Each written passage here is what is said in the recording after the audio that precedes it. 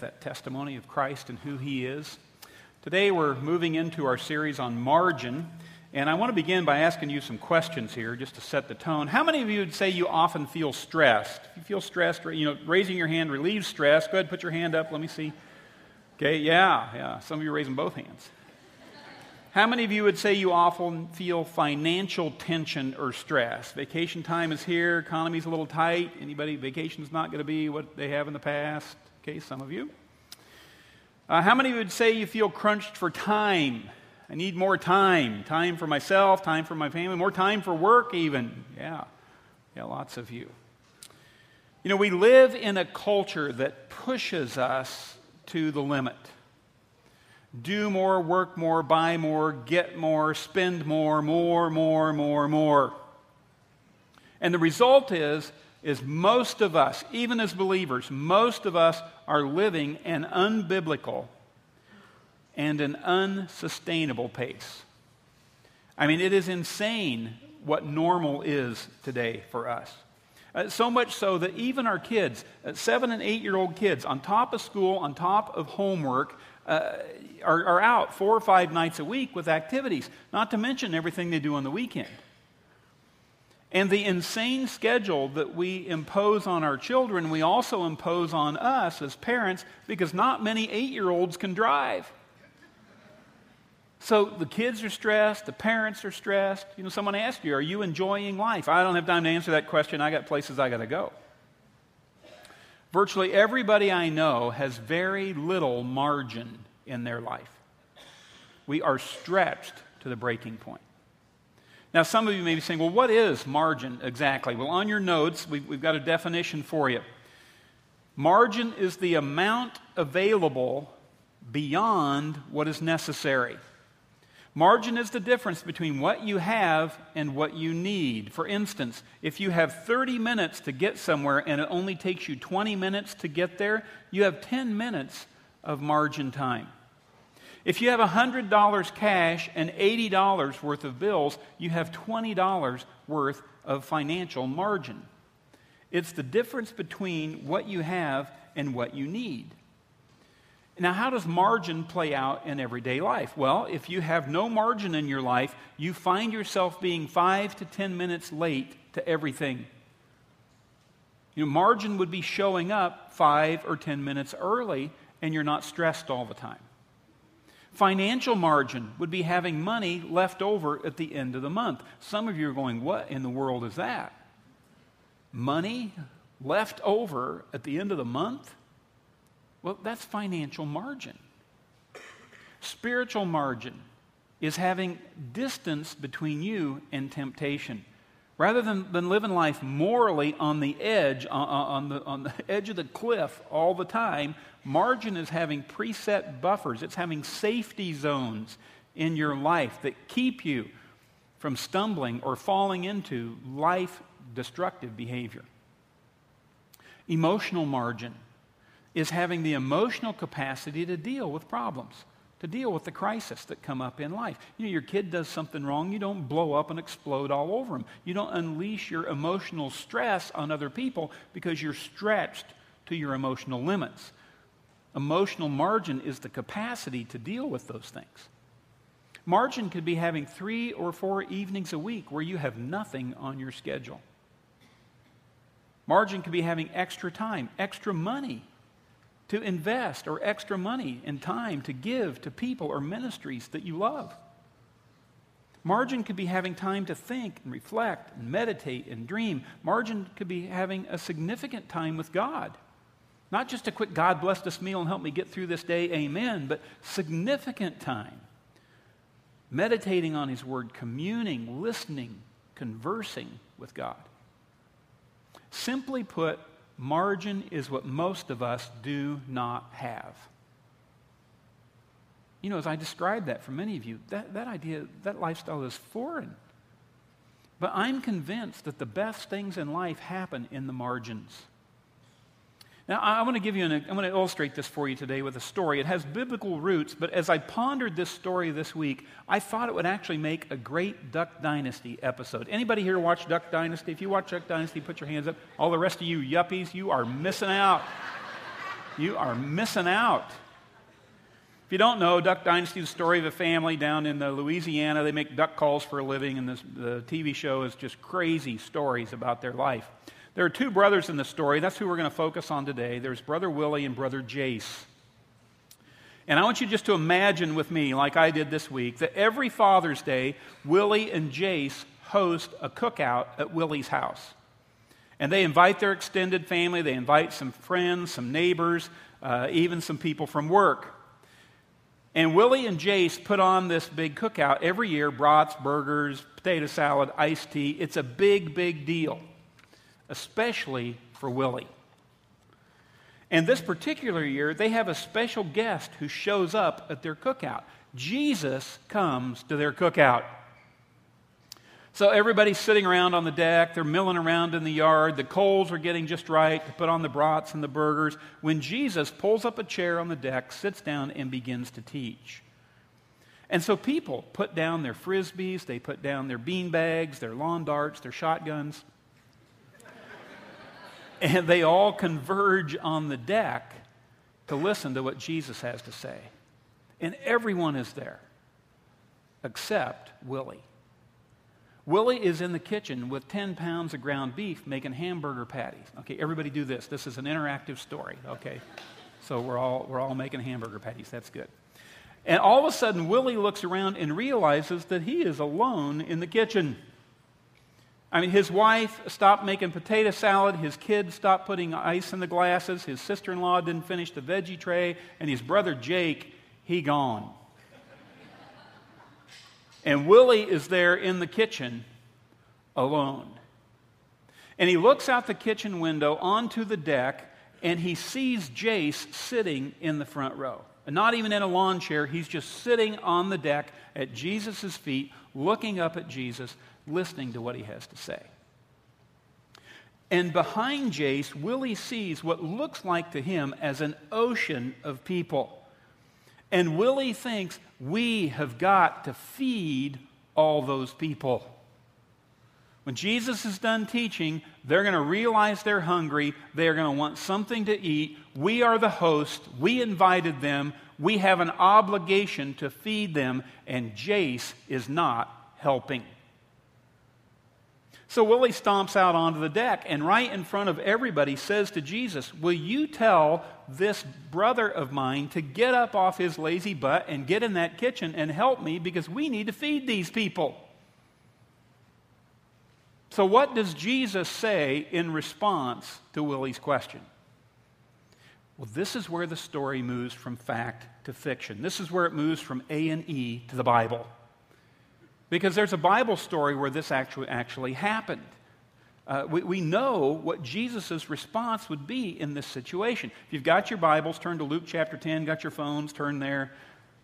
You know, I tried to make this a story about two brothers because it's Father's Day.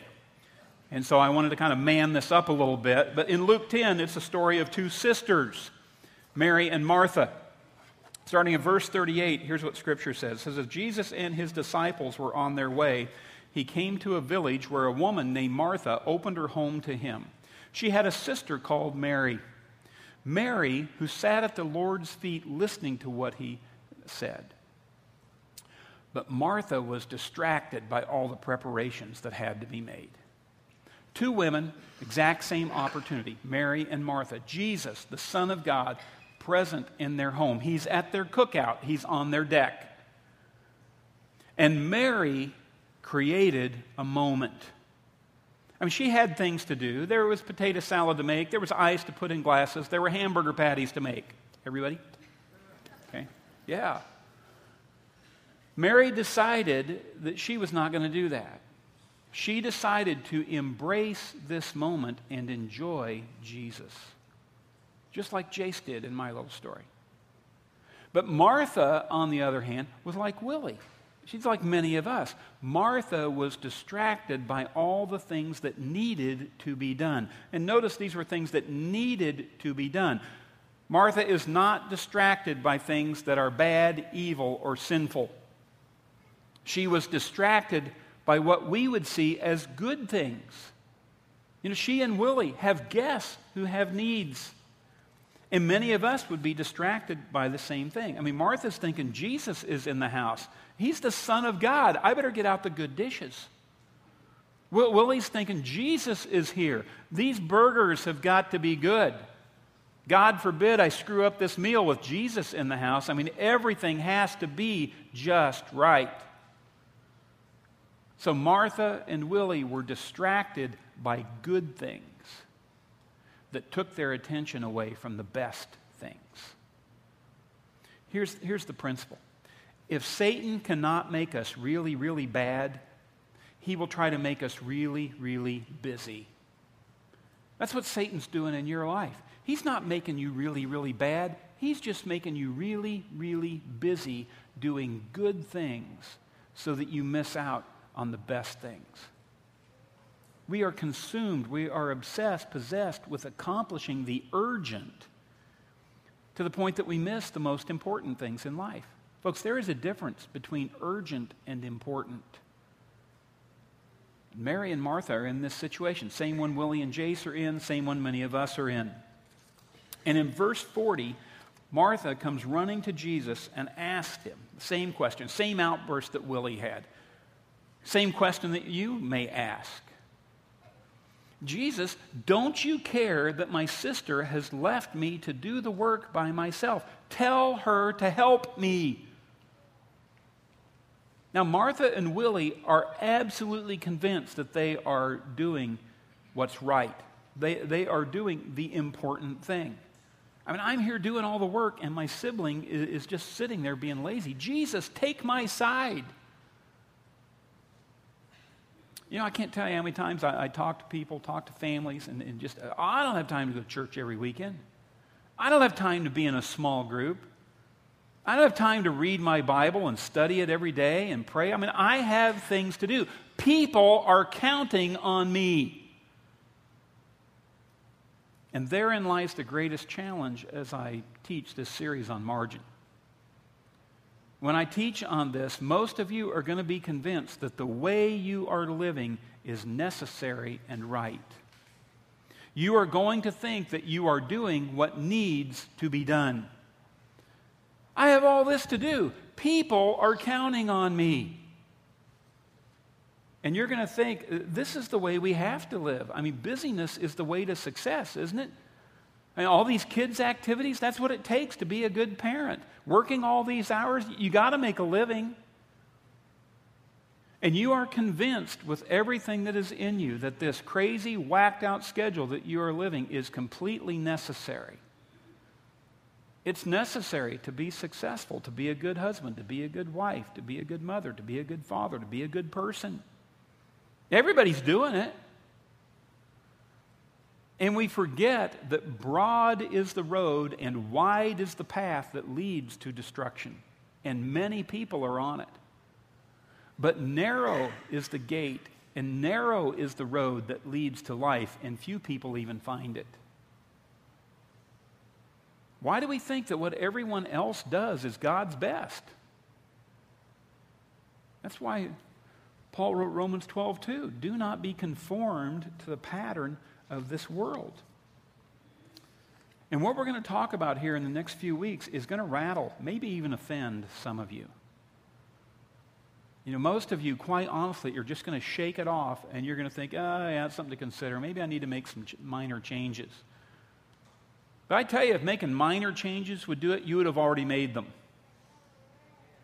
But I'm not pushing for minor changes. I'm going to talk about radical, life-altering decisions. Because I am convinced with all my heart that the way most of us are living is completely contrary to what God has planned for us. Jesus, tell him to help me. I'm right. This is the way it should be. Look what Jesus says in Luke 10:41. Jesus answers Martha. He answers Brother Willie. He says, Martha, Martha, you are worried and upset about many things. Any of you worried and upset about many things? Yeah, here's what Jesus says. But only one thing is needed. Mary has chosen what is better, and it will not be taken away from her. He says, Willie, your workaholic mindset has missed the moment. You're sacrificing the important on the altar of the urgent. Is that what Jesus would say if he looked into your life? Have you, like Mary, chosen what's better, what's best? Have you made that choice? Because here's what you need to understand. You need to understand that the choice is yours. The choice is yours. Now, don't turn your outline over too quick. I know we're there at the bottom, but I want you to ponder that statement for just a little bit. I mean, there is power in that statement because the choice is yours. And some of you are going to be tempted to push back on that truth. Throughout this whole series, you're going to be thinking, Kelly, you don't understand. You only work 1 day a week. You don't understand what it's like out there in the world. You don't have little kids anymore. You don't have my bills. You don't understand what I'm going through. I'm sorry. The choice is yours. Oh, but my boss, man, no. The choice is yours. And the question is are you going to choose what is best? Are you going to choose what can never be taken away from you? That's why it's such an important choice.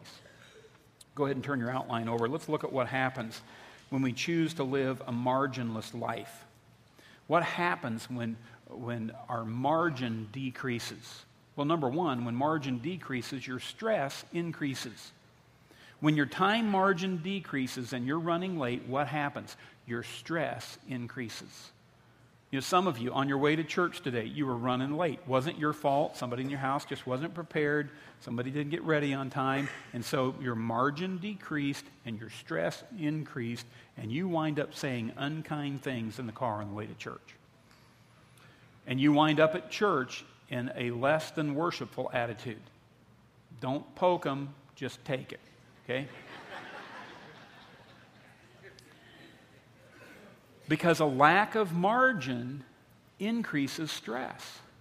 You know, if your financial margin decreases, what happens in your marriage? You start fighting over money. You spent how much on what?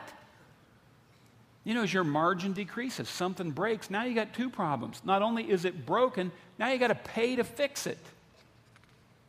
Financial margin decreases, your stress increases. Second thing that happens on your notes, as your margin decreases, your relational intimacy also decreases. As margin decreases, your relationships suffer. I mean, you see it all the time. You know, those of you who are busy and you're frustrated, you're over-challenged, you know, your mind rarely disengages from the things you think are important. You can be with someone you love, but you're not really with them. You are present in the body, but you are absent in your mind. You know, you go on vacation, you're still back at work. I mean, how many times we've seen this? It's gotten to be almost funny for us. But, you know, you're eating out somewhere, and you see a family having dinner together, and you look over at the table, and there's 4 people seated at the table, and all 4 people are on their phone. You know, one of them's emailing, one of them's Facebooking, one of them's texting, you know, one of them is tweeting, eating out with my family. No, you're not. You're just playing with your little Twitter thingy. Quit playing with your Twitter thingy. Some of you just tweeted, Pastor Kelly said, quit playing with your Twitter thingy.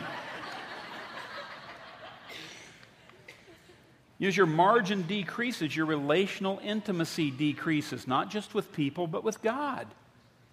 I mean, how many times do I run into people and say, you know, hey, we haven't seen you at church in a while. Oh, man, we are just so busy. We are just so busy. You know, they used to have time for God, used to have time for His Word, used to have time for God's people. Now they're too busy for people, too busy for God. Why do we think that's normal? Why do we think that's healthy? Why do so many of us live marginless lives? Why do so many of us plan on slowing down one day, but we never do it? Why do so few of us sell the house or sell the car that we can't afford in order to gain some financial margin? Why do we say money doesn't make us happy, but then we pour our life, our energy, our resources into trying to get more of it? Why do we not radically cut back on our schedules to spend time, actually spend time with children who will be grown and gone in the blink of an eye. See, the bottom line in this is that most of us do not fully trust God. It's a matter of faith. We don't have enough faith to believe God is on the throne, He will handle the details of life, and His way of life is better. It's best. We're afraid that if we're not doing, we're going to miss out on something out there that will fill that void that we feel so deeply in our hearts. Why is it most of us make more money now than we've made in our entire lives, and yet our financial stress is higher than it's ever been? Why is it you have better opportunities to do greater things, and yet you're more empty and more exhausted? Why? Because we are filling our lives with things that can be taken away from us. We're filling our life with good things instead of supreme things. We are distracted by production and worldliness and materialism and consumerism. Got to have a bigger house. It'll help our marriage. Got to have a bigger car. It'll help my self-image. Got to go to the meeting, work the extra hours. That way they'll promote me. Got to have our kids in all these activities because that's being a good parent. I got to work out in order to have the perfect body. Got to do all these things. I've got to produce more and more and more because I am so empty. I mean, it's insane. And it's killing our marriages and killing our families. It is not what God intended. It is not the abundant life that Jesus Christ calls us to.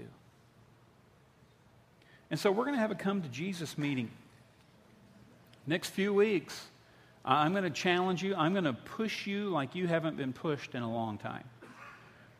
And sadly, most of you, I mean, I've been doing this a long time, folks. Most of you are not going to change. But some of you are. Some of you are going to see it, you are going to hear it, you are going to feel it, you are going to get it. And you are going to make a decision that you will no longer be conformed to the image of this world, but you are going to choose to live in the way that God desires for us to live. You are going to live in the rhythms of God's grace. You're going to choose what is best, even over good and better. Now, our Come to Jesus meeting is found in Matthew 11, 28 and 29. Jesus said, "Come to me, all you who are weary and burdened. Come to me, all you who are stressed out, overwhelmed, can't get it all done. Come to me, single parents who are about to fall apart. Come to me, business guy who's afraid you're going to lose it all. Come to me, mom who has no margin for herself. Come to me, dad who is stretched to the limit. Come to me, all who are busy all the time." And Jesus said, "Come to me, I will give you rest." I will give you rest. Take my yoke upon you and learn from me. And that's what we're going to do over the next few weeks. We're going to try and learn from Jesus. "For I am gentle and humble in heart, and you will find rest for your souls." Say that phrase with me. Rest for your souls. A lot of us don't even know what that feels like. I mean, you go on vacation to rest, and you spend the whole time bungee jumping and skydiving and shopping to the point where you got to come back to work in order to rest up from your vacation. You go on vacation for 6 days. It takes you the first 3 days to unwind, and then you realize you only got 3 days left, and so you wind it back up again. You never really find rest for your souls, and my heart aches for you, and so does the heart of God. That is not how He intends for you to live. You know, those of you who are single can fall victim to this the most. I mean, you just feel like if I don't have something going all the time, then I'm insignificant. I got to have something go on all the time or I will be alone. Moms, I hear moms all the time, "I just don't have any time for me. But if I did do something for me, I would feel guilty because I got all these other people I'm supposed to take care of." Men, just, I got to make more, earn more, achieve more. I got to be gone more because that will show love to my family. More things, more money, gone more. That's love. Psalm 46:10 says this, "Be still and know that I am God." Do you know how to be still? Now, if I come on hard on this through this series, it's because I have fought a decades-long battle with workaholism. I have spent decades of my life working full-time, going to school full-time, and being a part-time husband and father. I mean, I get this. I get this. My family bears the wounds of this. So I understand it. I really do. And I am learning how to win this battle. I really am. And so here's your assignment for this week. Every day this week, I want you to be still for 5 minutes a day. I want you to be still, not while you're driving to work, okay? Not while you're waiting for a phone call, not while you're waiting for a document to print, or not while you're waiting for the microwave to ding. I want you to carve out a specific 5-minute segment that is dedicated to God for you to be still and know that God is God. And I know some of you are thinking, oh, this will be easy. Some of you are thinking, well, this is even silly. This is just 5 minutes? This is silly. Some of you are going to start this process, and it's going to be 30 seconds, and you're going to be thinking, is this over yet? Because 5 minutes is far longer than you think. And it's a simple assignment, 5 minutes a day, where you don't produce anything, you don't think anything, you don't plan anything. You just be still in God's presence. You dedicate it unto Him. You leave the laundry undone. You don't answer the phone. Kids knocking on the door. Emails unchecked. Listen, folks, Facebook can survive 5 minutes without you looking at it. You're not allowed to Twitter while you're doing it. Hey, I'm doing 5 minutes alone. I'm 30 seconds into it. This is going really great. How's it going for you? No, you just be still for 5 minutes. And for some of you, it will be the first and a very significant step into creating more margin. Here's where we're going in this series. First week, this week, we're going to introduce the idea of margin. Second week, we're going to talk about scheduling margin. Because most of us will say, I don't have time to do this stuff. But the truth is, you have time for what you choose to have time for. And next week, we are going to make some very significant time commitment decisions. We're going to push you on your scheduling margin. Week 3, we're going to talk about financial margin, because most of us have none. You know, financial pressure is real in this materialistic world, but I'm going to show you how you can create financial margin. Again, it's simple. It is not easy. But it's simple, and your life can be transformed if you just begin to create financial margin. In week 4, we're going to talk about moral margin. Because people, believers, are stumbling into dangerous, life-destructive sin. Because they have no margin. There's no buffer between them and temptation. You know, when our schedules are crammed full and our finances are stretched tight, we become stressed. And many people will relieve themselves with sin. They think it's going to be an escape, but instead it turns up to be a trap that destroys their lives. So we're going to build moral margin into our lives. We're going to stop seeking meaning from the things of the world. We're going to stop putting our focus on things that can be taken away from us, and we're going to learn to focus on the best, the things that can't be taken away. So I want you to start out this week, 5 minutes a day, every day this week. Start today. And here's what God will do as you seek Him. Look at Isaiah 58:11. It says, the Lord will guide you always. He will satisfy your needs in a sun-scorched land and will strengthen your frame. You will be like a well-watered garden, like a spring whose waters never fail. You know, you stop living according to the pattern of this world and you start living according to the rhythm of God's grace, you will find rest. You will find something you can never lose. Let's pray together. Father, we would admit today that we are busy. We are busy doing good.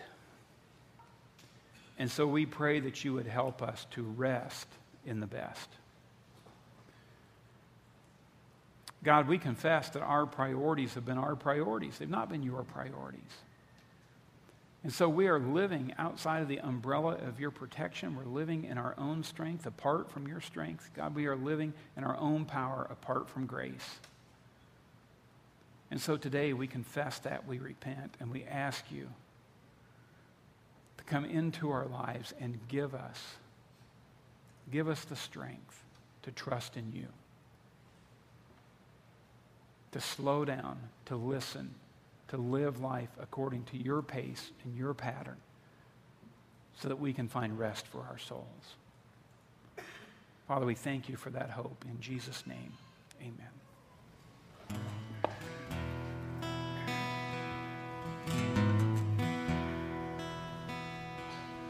Flat on my face, right through the door. Pride is humble to the floor. I thought I had enough before, but now I know I need you more. Many years we have talked side by side, we have walked. You've been my friend, my savior, my rock. Come back again, bring what I lost. 'Cause I need you now more than ever. I need you now and forever. I thought I had enough before, but now I know I need you more. Would you all stand, please? Many years we have talked side by side, we have walked. You've been my friend, my savior, my rock. Come back again,